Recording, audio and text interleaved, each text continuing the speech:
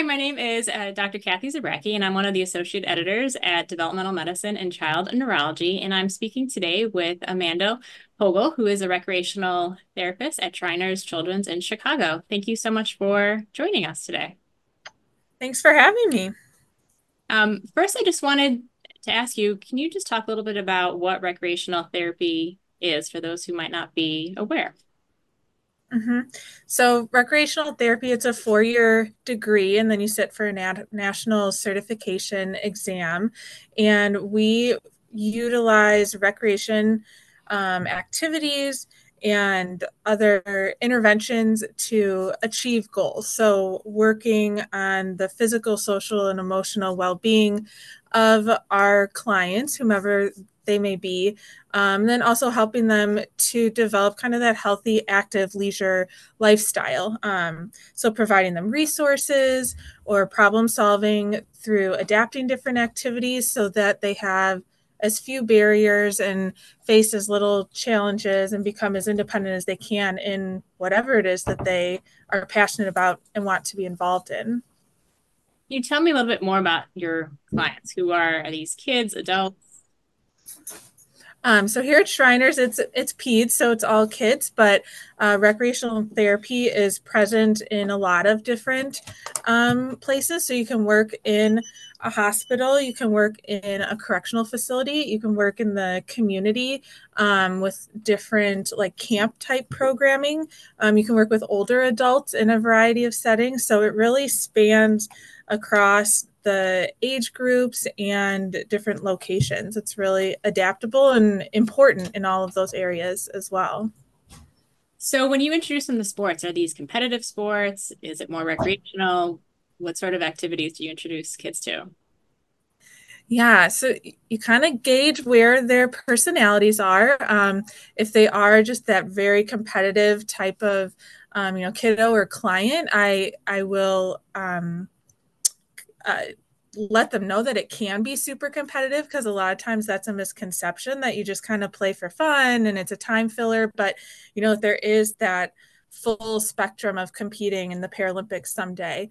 But most of the time it starts kind of at the grassroots level and just introducing them to these different activities that it actually exists. They can do these things. And, just encouraging them to try anything and everything that might interest them. So I think a lot of us are aware of the physical benefits of sports, helping to just maintain overall health, losing or burning calories and so forth. But what are some of the other benefits of participation in sports?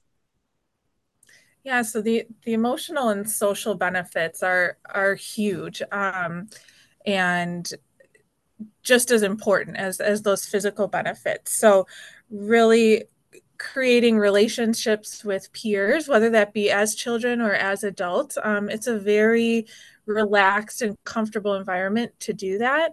Um, and they can focus on the sport, they can focus on joking around. Their disability isn't at the forefront of those relationships when they're forming.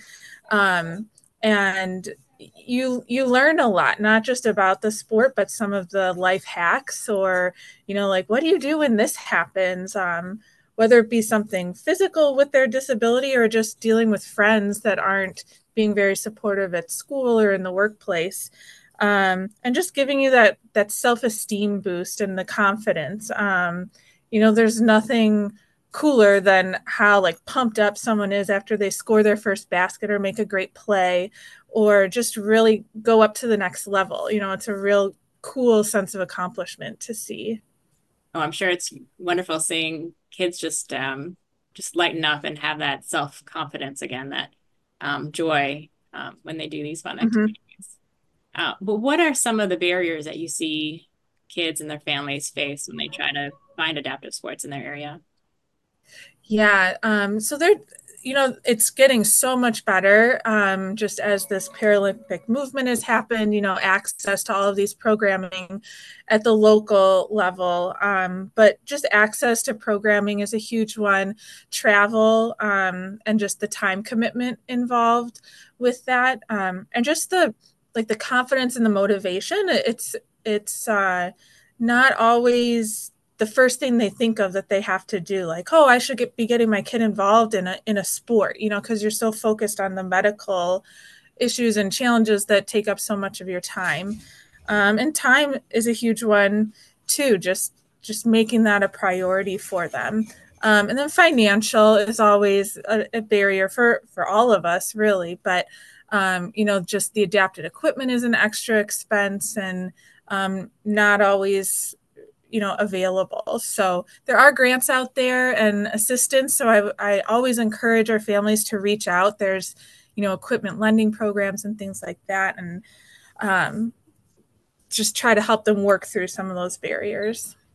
So our listeners are really from all over the world. What do you recommend for them to tell their patients or other families about how to find resources in their area? Yeah, social media it's a double-edged sword sometimes, but it is a great resource if you follow some of those disability specific groups and organizations. They will post different events that are going on or competitions, and you can always go and watch, and that's a great way to network and meet people, and they're part of it. They're your best resource. So definitely following some of those groups. It's very easy and usually just a click. And then reaching out to any of your treatment team or medical professionals that you work with. They're there to give you those resources and help you find those. So whether it's a recreational therapist or your doctor, social worker, anyone on your team is there to help. If they don't know the answer, they'll help you find it or reach out to the right person. Thank you. So, what do you think has been the most rewarding part of your job? I think just through sport, you're really able to see the kids come alive and be themselves and see their personality. I was raised in sports, so I know the value of that. But when you see them so focused on their therapy and their medical stuff, and then they get to just have fun and go out there and be a kid, like that's awesome. That's so cool. It's what we want for anyone. It's also cool with older adults and different ages, because for some of them they've never been able to get involved in something like that. So also seeing those adults get out there and have fun, and their inner child, as we say, is really able to shine. It's just fun to get to know someone at the heart of them. Well, thank you so much. I agree. As a psychologist, I love seeing just the mood Mm-hmm. improve. Again, you mentioned the self-esteem, the confidence. I think that is so important. And at any level, if you're super competitive or just recreational, I think it's great to have that participation in sports. Well, thank you so much. Is there any final words you might want to share with our listeners? I think just always check with your medical professionals before participating in anything. We don't want anyone getting injured or hurt. We want it all to be fun and safe. Well, thank you so much, Amanda. Yes, thank you.